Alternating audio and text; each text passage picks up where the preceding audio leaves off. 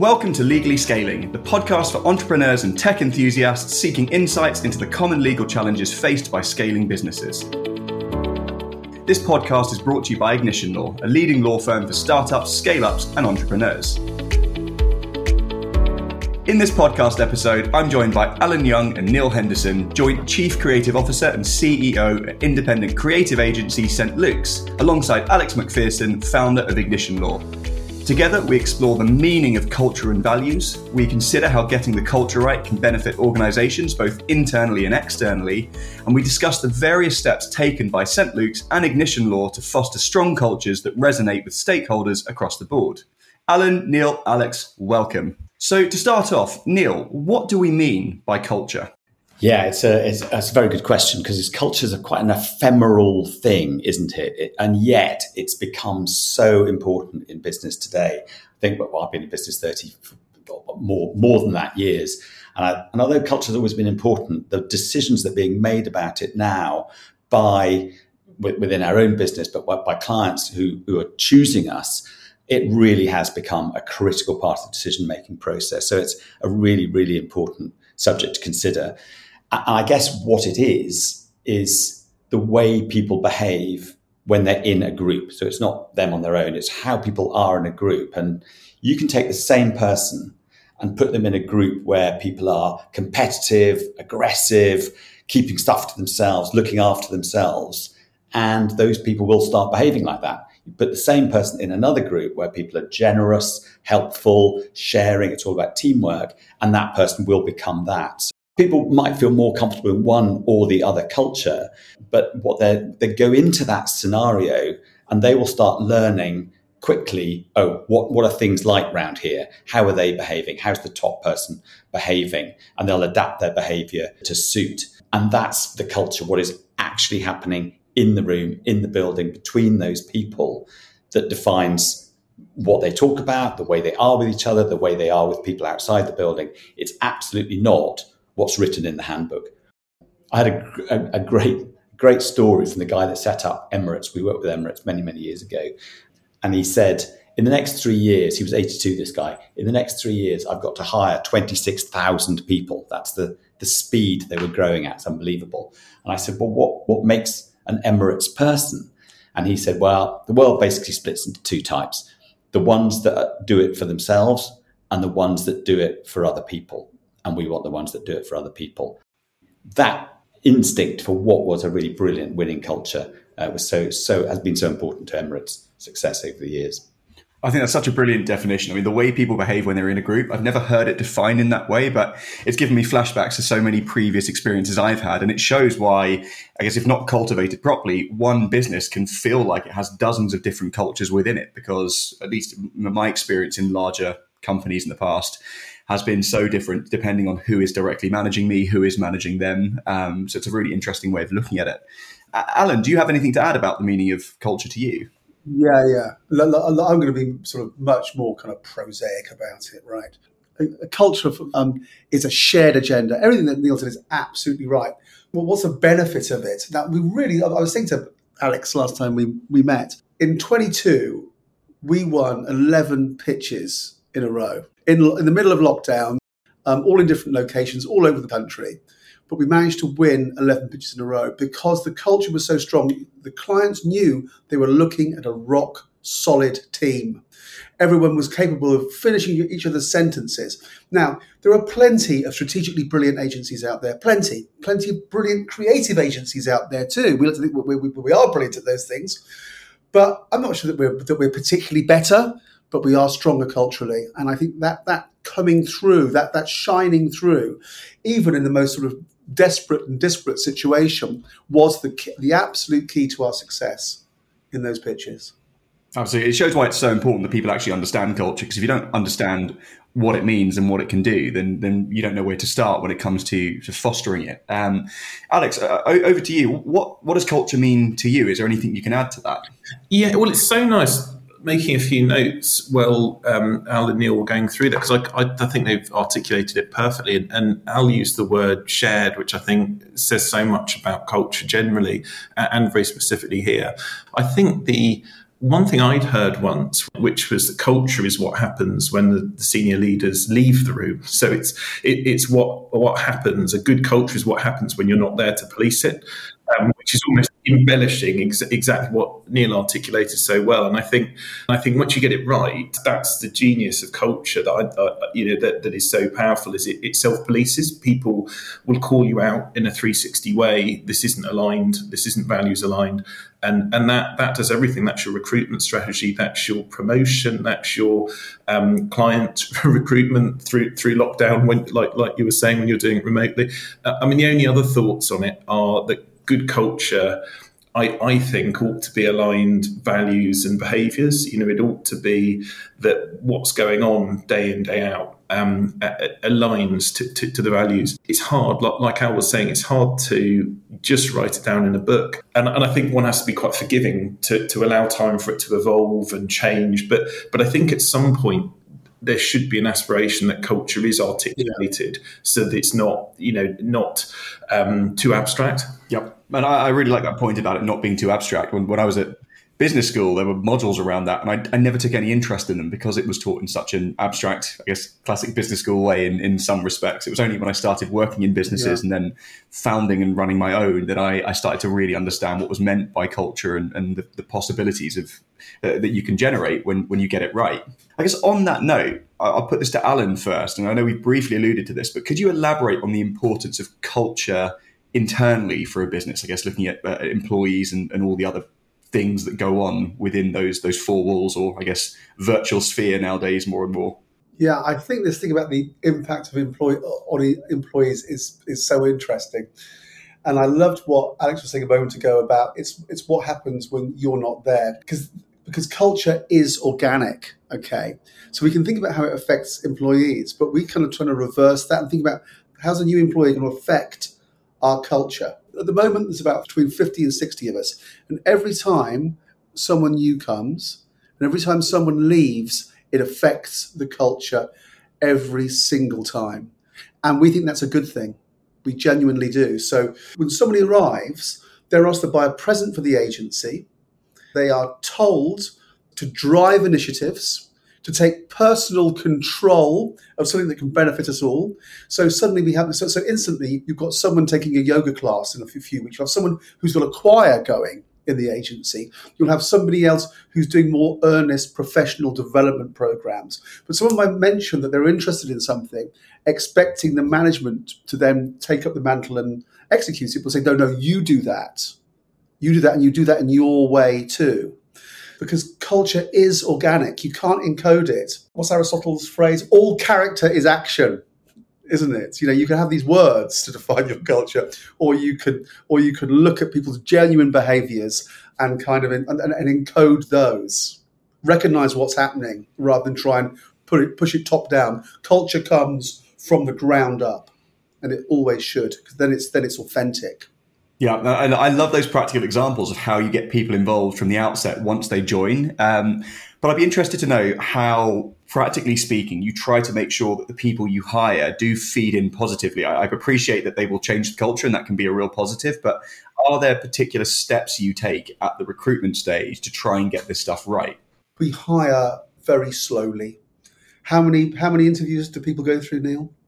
5 or 6, maybe more. That very importantly, people don't just meet the people in their department when they're interviewing. They meet 3, 4, 5 departments as part of it, because the day you land in a new company is so critical to your feeling about that for months later. I mean, maybe the whole time you're there, that first week is so important.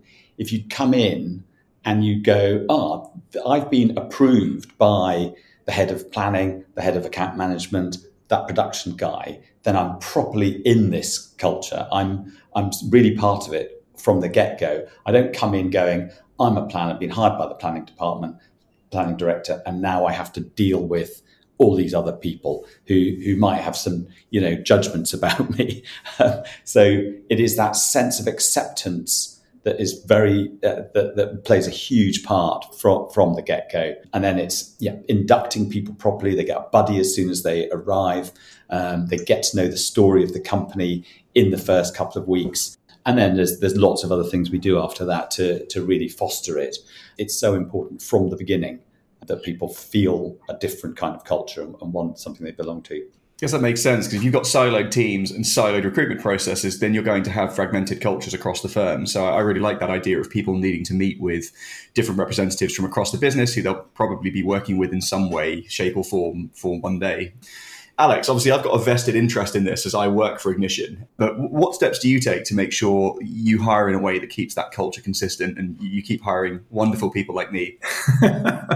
Well, I think the first lesson to learn, Jake, was that I wasn't very good at recruitment. And actually there were people who were a lot more talented at that. I mean, lessons that we learned early on and that many small businesses learn is when you get it wrong, the ramifications are huge. And as Neil said, just one person joining or leaving can have an ongoing effect. So I think getting that wrong early on made us focus on the team that were doing the recruitment, the process for recruitment. I think, as Al said, just doing it really slowly, being really cautious, making sure you listen to stakeholder buy-in.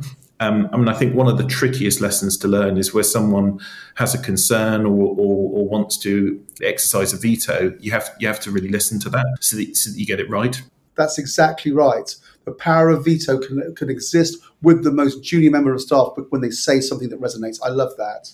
I was about leaving and joining. And one of the things I find most interesting is we have a strong management team in the agencies, and 4 of them have left and gone away, sometimes for a year, sometimes for sometimes a few years, but 4 of them have all come back. And I think that's the thing I'm just so proud of. And they've come back because they felt they had more mastery over the culture. They knew that they had more agency and more mastery over shaping that culture. That's why they came back. Yeah, I think that veto thing is so important, and that sense of where are you going to put your discretionary effort. So, having discretionary effort out of people is so key. Are they really going to put their all into it? Are they going to be properly engaged? If it's the right culture, then that's what you get from people. The impact it has in terms of the amount of effort, imagination, time people will give to the organisation is transformational. And it gets really, at the really kind of business end of things, it's what you pay people. And it's been a very interesting couple of years with the cost of living crisis where money has become really important. And we've seen people being offered very sizable salary increases to go to other places. Now, some people have taken the money because money really is talking at the moment, but so often it's the culture that has kept people. And, they've taken a decision that they'd rather, if they look at the overall package and money's just a part of it, it means the culture makes up a large part of what their overall reward is. So it has a real impact on the commercial side of the business as well as maintaining that team of talent and that consistency and continuity of being able to look after our clients. Yeah, like hearing about those members of the management team eventually coming back, be that months or years into the future, really resonated. I think the great employees give a business a USP, and therefore the role of culture and retention can be key to maintaining that USP. So we've been focusing on the internal aspects. It'd be good to now look at some of the external benefits of getting culture right. Alan touched on this a little bit already. So Neil, I'll pass on to you first. It'd be great if you could elaborate on the importance of culture externally, I guess, in terms of attracting and retaining clients. Yeah, as I said at the beginning, clients are definitely using culture and values as part of their decision-making process, much more than they were. We have to pitch, as many industries do. We have to come up with a whole answer to a brief, and we're doing that competitively against 4 or 5 other agencies. And you can just look at the idea and decide on that basis. But clients now are really evaluating how we do it, how we talk about it, the sort of activities that we're up to, the way we look after our people. And that is definitely winning for us. Like we pitched for a very big American bank, the sort of aggressive type client. You would have thought we start by talking about culture, and we got 2 charts in and we talked about collaboration, and they were straight in wanting to know about how that collegiate working worked, because it aligned with their values. And that was, that discussion that we had around that, I think, is what essentially won us the pitch. Yes, we came up with a great answer ultimately, but it was being able to talk about how we work, how we are with each other, and how that gets shared with the client team that was so important. Because clients, they understand culture as a competitive advantage. They need their partners to be sharing that culture. And if they can find partners that do, then they're going to get the momentum and the acceleration that they need. Ocado, for example, we started working with during the pandemic, and we'd just done a big campaign that we created ourselves, telling people to stay home now. So we took the NHS logo and flipped it to say SHN, stay home now, and it blew up around the country. It got really huge. It was all done for free. And Ocado said, when they were choosing agencies, they said, we saw you do that. Because you did that, we knew what kind of group of people you were, and we knew they're the kind of people that we could work with. So it's become critical to the way clients are choosing agencies now. That's such a brilliant example. And I think with the bank example, it's always important to remember that even with the largest global corporations, that you are still working with individuals from that organization, and individuals care about the people that they're working with. So that's where it comes in. It's easy to forget that a massive organization is a collection of individuals. Alex, it'd be good to hear from you, because I know Ignition does loads of great stuff and clients also take a real interest in that. So great to hear from you about the importance of culture and your experience of attracting, retaining clients. So probably it starts with our very first client. I was chatting to this wonderful CFO, and he was giving career advice, what to do next. And then said, well, you've listened to the advice and we want to be your first client. And so it was suddenly wow, this stuff's really, really powerful. He's championing us from the get-go, because he really believes in a values-led law firm. And there was another example some months later where there was a client who was worried they're going to go insolvent, and we had a huge amount of exposure to them. And they asked, can we swap engagement letters to a different entity in our group? And we did it all in good faith, and found out subsequently that the reason they want us to swap engagement letters was because this other entity had more than enough assets to pay us if they went down. And that was really quite inspiring to realize actually that they absolutely had our back. So I think it was very much instilled from the get-go that culture's everything in terms of attracting clients. The other point that came up that I think Neil was talking about and Al referred to was this mastery of cultures and the idea that it's dynamic, people have a stake in it, and it's evolving. And I think that's hugely important with clients too, like that NHS logo and campaign, that clients actually feel they've got a handle on where you're going and can influence it. I think that's the key thing about attracting clients and crucially retaining them, is that they will hold you to account where you go wrong, which is quite right. But equally, there's this sense of it being dynamic and all working together to build and drive culture. And in crude terms, cultural alignment, like Neil was saying, what's happening there is it's spilling over what's going on internally at St. Luke's, and it's also what's going on in the client. So it's a lovely way to kind of cross-pollinate behaviour. Yeah, I think that's really true, Alex. There's the when you get cultures working together, it really is phenomenal. We work with Shop Direct, who northern retailer, and they're very tough in some ways, but wow, do they know how to mix business and pleasure, for example. They're highly energetic, loads of fun. And from that fun comes new ideas, new bonding, a sense of resilience as well when things get really tough. And we very much allowed their culture to become part of our culture, and they loved the interventions that we would make, and they got a huge amount of energy from us. Ocado, for example, spend every Wednesday at 7 or 8 of them come and spend the whole day here. And so we really are in each other's pockets, kind of emotionally as well as functionally. That's right. That kind of cross-pollination creates its own momentum. Very was just a spectacular thing to work on. It went from a brand new brand to £1 billion business. £1 billion. £1 billion £2 business. billion business. How much? 2 billion. 1.7. 1.7 billion in around 10 years. And that was all about product of sort of cultural momentum somehow. Back to sort of the idea of retaining clients. It's interesting, isn't it, that people by people, and the fact that we have probably the lowest attrition of employees in the industry means our clients keep coming back for the same people. So that the scale up's done, they exit.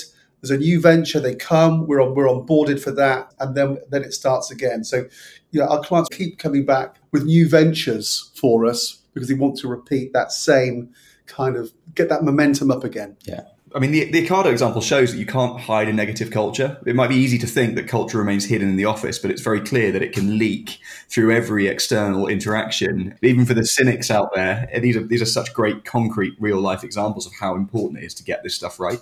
It totally is. They can see it immediately. So I think so far we focused a lot on employees, then we've moved on to clients. It'd be good to look at it from the perspective of investors as well, especially when you're working with earlier stage businesses. Investment can be the catalyst for quicker scaling, and it can make the early stage business world go around. So starting with you, Alex, what do you think the importance of culture is and values when it comes to raising investment? Well, there's a good friend who was general counsel for many years at a hugely successful retail business that bucked all the trends over COVID. And what she said, which really resonated with me, was that culture eats strategy for breakfast. And that's what they look for in businesses they were buying every time, or indeed investing in for fundraising rounds. I think we come back to the point that Neil was making at the start, Jake, which is that there are givers and takers in this world. And I think investors are all over the talent in the business. It's very hard to find a business where people aren't key. And when you follow that right the way through the journey to exit, you see a lot of acqui-hires, you see a huge amount of investor focus on the talent in the business, which isn't to say they expect the talent to always stay there. There will be thoughts as to leaver provisions and what happens, as a company grows and the management structure evolves and changes, but right at the heart of its culture.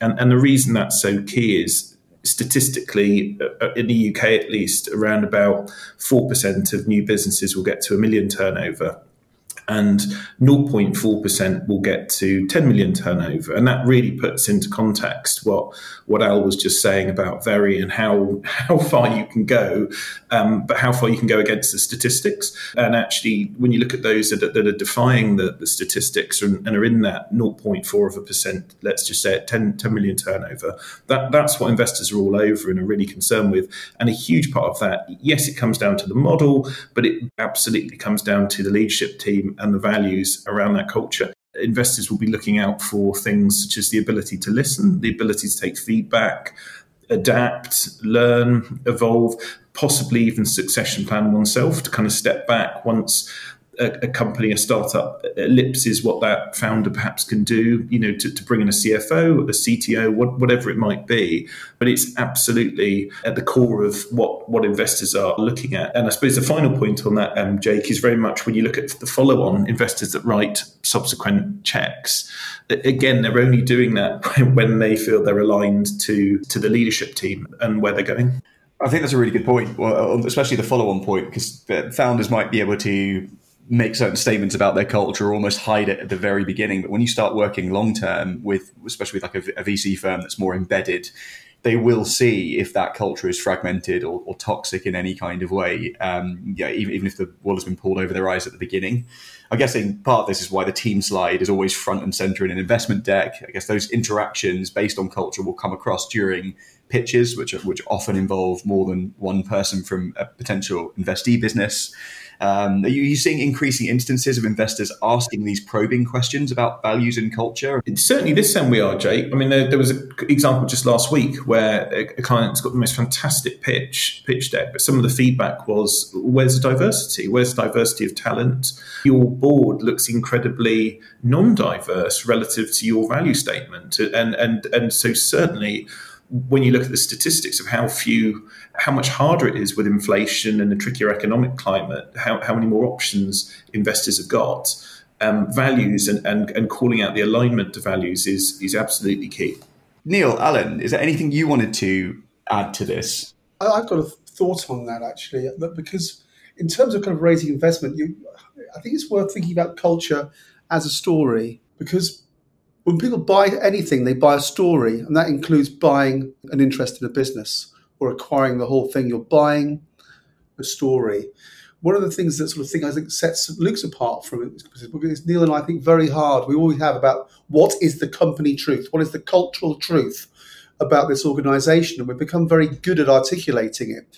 Sometimes people, like a fish swimming in water, the fish doesn't recognise the water, but that's culture, okay? And we're very good at looking at that and defining what that is.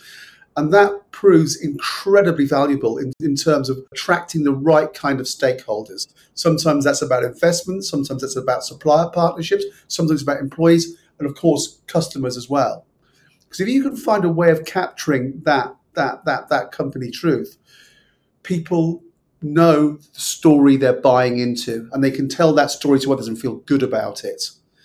So culture is a story, and that story is hyper valuable to investors. Yeah, I love the fish analogy there as well. It's so very true. Neil, sorry, I think you had something to add there. Well, I was just going to say, the way a company is, it should be part of its branding. So it used to just be that the brand was about the product or maybe about the audience, but the way a company is makes such a difference. If you talk to a family-owned company that's got family-type values, then that should come through in the branding. If you've got talking to a really dynamic, high-energy, competitive group of people, then bring that into the branding, because someone investing in it is going to understand what they're getting, and when they're evaluating the market, they're going to be drawn to those brands that make sense of where they think their money should go. Is it high empathy? Is this highly competitive? Is this aggressive? Is this cool and calculating? These kind of things can really make someone stand out. And it's about authenticity. If they can see that screaming from the branding side and they go in and there it all is in reality from the top down, then I think that whole thing is very, very persuasive. If you scratch beneath the surface of something and it isn't what it looked like, then your sort of suspicions are raised, aren't they? If you scratch beneath the surface and and you keep going and it really is what it appeared to be on the outside, I think that's a very, very persuasive stance to have. Absolutely. Of course, it's not just important for investee businesses. It works both ways. If you're a venture capital firm, a private equity firm, and you're competing against others to invest in really positive looking potential targets, those investee businesses will look up and say, what is your culture like? We're going to have to be working together. Are you going to fit well with our team? Can we trust you in the longer term? So it really is important across the board. So we've established and talked at length about why culture is so important in so many different contexts. And I know we've alluded to some of the answers to this next question as we've gone through, but it'd be great if you could summarize, Neil, some of the top things you've done whilst trying to foster the right culture at St. Luke's, and maybe discuss any challenges you faced along the way. Yes, we've had a few challenges, but I think whenever you kind of try and do something different, you learn some lessons, don't you? I suppose Al was saying earlier that culture is about a story, and I think that's very important, to tell a story, because stories are things that people want to be part of. If you just articulate a set of values, people can go, yeah, maybe I believe it, maybe I don't. I kind of need to see whether it's really happening. A story is something you can get involved with. And we talk about having a premise, not just a promise. So lots of people go out and promise things as companies.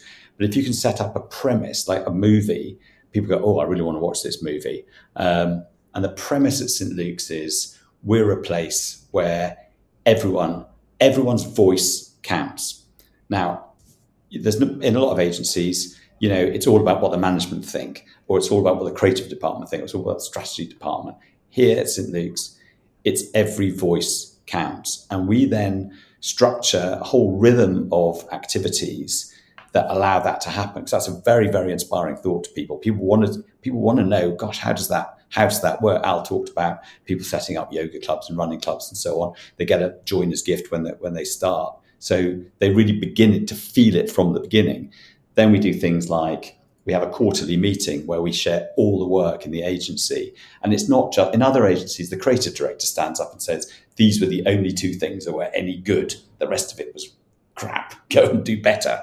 But at St. Luke's, everyone stands up and presents their work because everyone has a voice and that voice counts. We're very transparent about the finances and people are invited to comment on it. We have anonymous surveys where people can feed back, but we take action from those things. So again, everyone's voice counts. And then when we develop strategies for clients, instead of just the planner going away and doing that work by him or herself, it's run as a set of workshops with everyone in the team in it, so that again everyone's voice counts. So people, they hear that promise, and then day in, day out, they're feeling it, and they love it, and they feel that confidence, and they contribute, and they can't then imagine being anywhere else. From that, they create stories about when they stood up and did this. They had this idea. They created this club. They created this idea, and then they're right in that story, and they are part of the ongoing story. And so, even when they meet people at St Luke's 10 years ago, 20 years ago, and they go, "Oh my God, I'm part of the same story. I didn't know you, but I feel like I did," because the story is one long, very inspiring, continuous story. Yeah, I can see why there's so much alignment between Ignition and St Luke's. There are so many businesses that might just stop after articulating the tagline, "Everyone's voice counts," on a website career page, but they don't go as far as the way you phrased it, structuring a whole rhythm of activities to make this happen. I guess it's about doing, not just saying. And there are so many practical examples you could draw on then to show that was the case. So really, really helpful. Alan, did you have something to add there? I want to ask Alex again about the right of veto. Could you just repeat that for me, Alex, and maybe embellish upon it a little bit? Because I thought it was so brilliant. Yeah, with pleasure. So we had it recently. There was someone we really wanted to offer to, and it made sense. It was and I think Neil referred earlier to this notion of a cultural truth, and then when we really want to offer to somebody for a particular role, and we really needed to offer, from an economic perspective, but one person said something's not sitting quite right, and we have to say no, even though there's no other candidate, and the work sat there, and that was actually the correct decision. It turned out, not through any great malice on this individual's part, it just that this person wouldn't quite have been the right cultural fit, which runs both ways. So I think that this notion of there being a veto from empowered stakeholders that really have a huge interest in being very protective and conservative on the culture, whilst allowing it to evolve a little bit over time, as Neil was saying, with everyone joining and leaving, does impact it. This notion of a right of veto is critical, because actually people are then properly engaged in the recruitment process.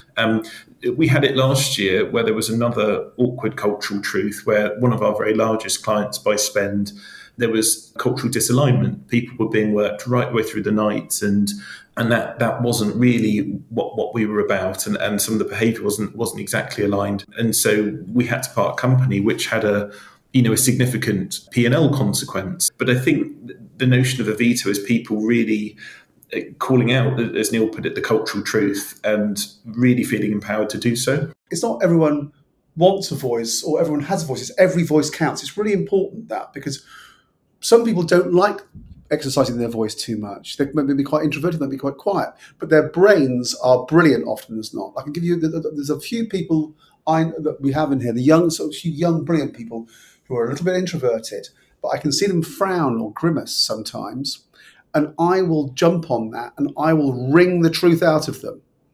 Why don't you like it? Why do you think it's wrong? And I won't stop until I've got that truth out of them, because I know it's going to be really valuable. And they will say the thing that's going to kill that idea, or force a rethink, or force a repackaging of it, or something. So to get those, so they can, even the most junior person can sink the project to date, because they've got an opinion and we need it. It's not just about everyone can talk. It's about it counts, it matters, it can stop things, it can start new things. The way you handle that feedback also ties into culture, because you handle it in a way that makes people feel comfortable. They're more likely to be forthcoming in the future, and then that creates a really positive cycle.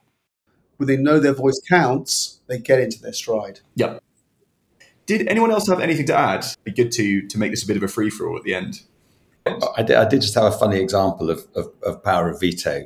Sort of in the early days of St Luke's, we were a cooperative. So everyone having a voice counting in those days meant everyone was an actual shareholder. We have a profit share now, but it meant we got some very, very vocal people.